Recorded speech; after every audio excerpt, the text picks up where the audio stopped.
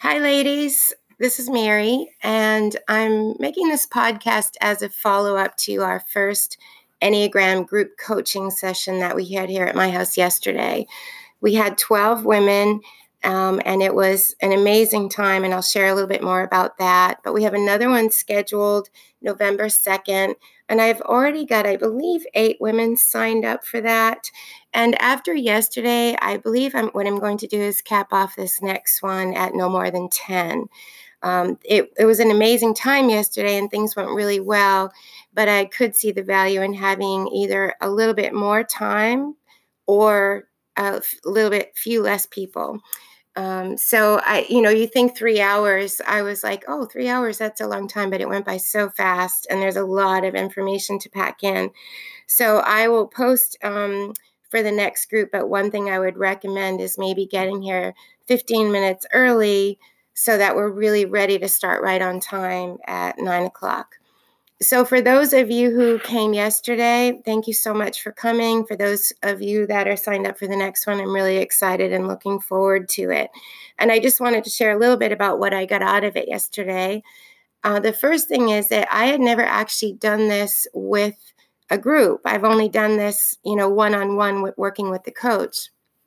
And her name is Kelly Tibbetts. She's a pastor of Harbor of Hope Church in Chelmsford, and she's also a life coach. And she can be found at kellytibbetts.com.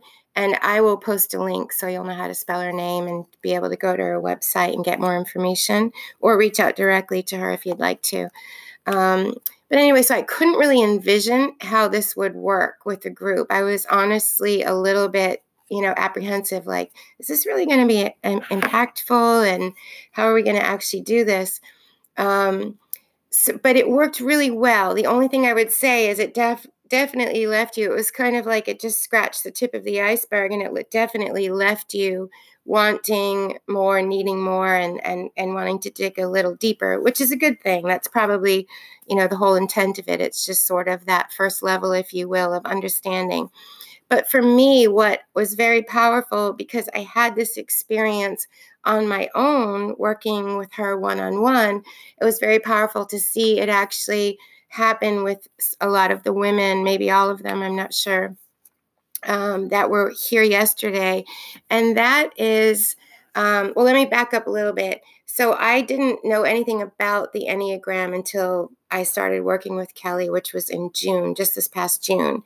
And to me, at first, it was like, oh, another personality type of thing. I've done Strength Finders. I've done Myers-Briggs, and it's helpful information. But so here's another thing called the Enneagram. Well, for me, the Enneagram was actually the most accurate and insightful. But, even Kelly reminded us yesterday, it's really just a framework. It gives us language to help understand who we are, how we're wired, how God created us, but really also the personality that we kind of put on, if you will, to navigate this life, right? But the healthier, it's not an identity. It's not like, oh, I've pegged myself. I'm this number, and so this is how I'm going to be. It's more giving you a framework of understanding. But our true identity is a loved daughter of God. Our true identity has nothing to do with necessarily personality. And one of the most important things you'll learn when you do the coaching class is to be reminded that understanding your type has more to do with motivation than behavior, which is why it can be tricky for a lot of us to really get to the bottom of what our true number is in the Enneagram, because we can, there's so many layers of personality that we can kind of put on depending on what stage we are at in life, and whether we're coming from a place of being very overloaded, stressed, tired, past capacity, all of those things. But the healthiest version of who we are, as we get healthier and healthier, will actually start to look more diverse, if you will, among all of the different types, because none of us are just pigeonholed, right? Christ came to redeem us, mind, soul, body, spirit. So you will start to look more and more like him, if you will, like an accurate reflection of our Heavenly Father. And so that was one of the real powerful things for me, was that at first I was a little bit like, oh, do I really want to dig into more learning about myself?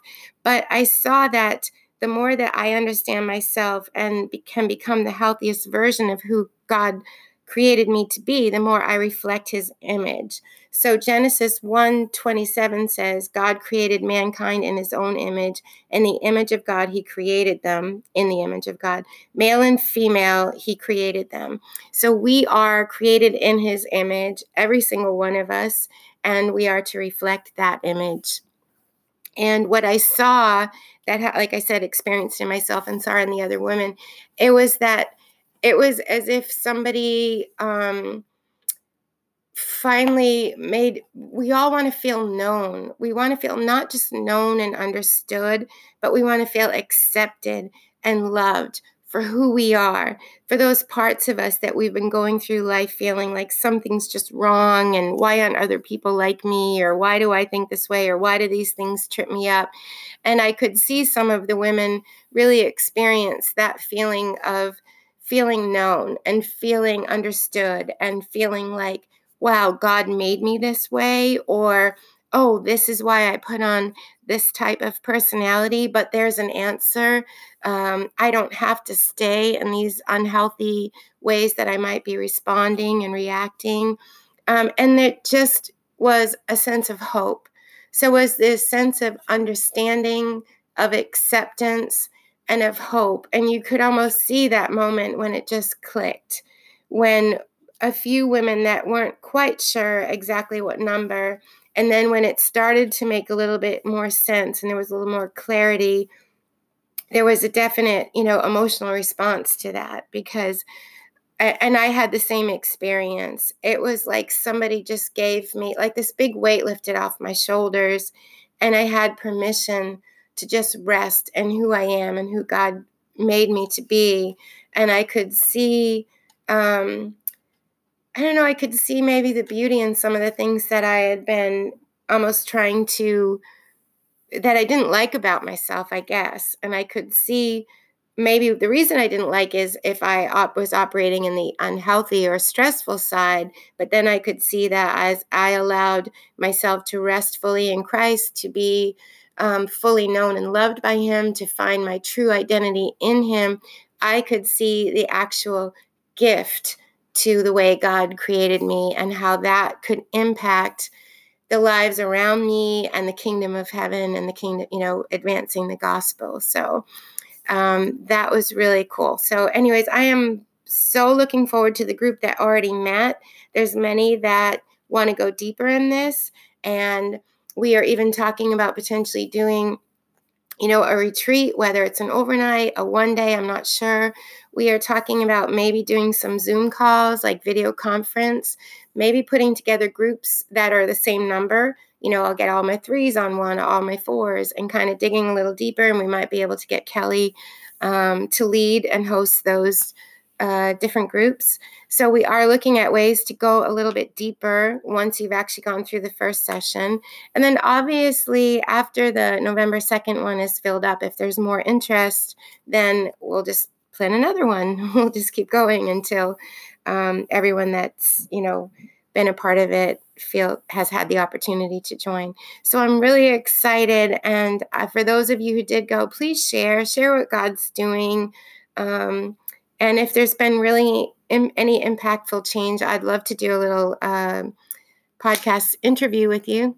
All right. Thanks, ladies. We will talk again soon.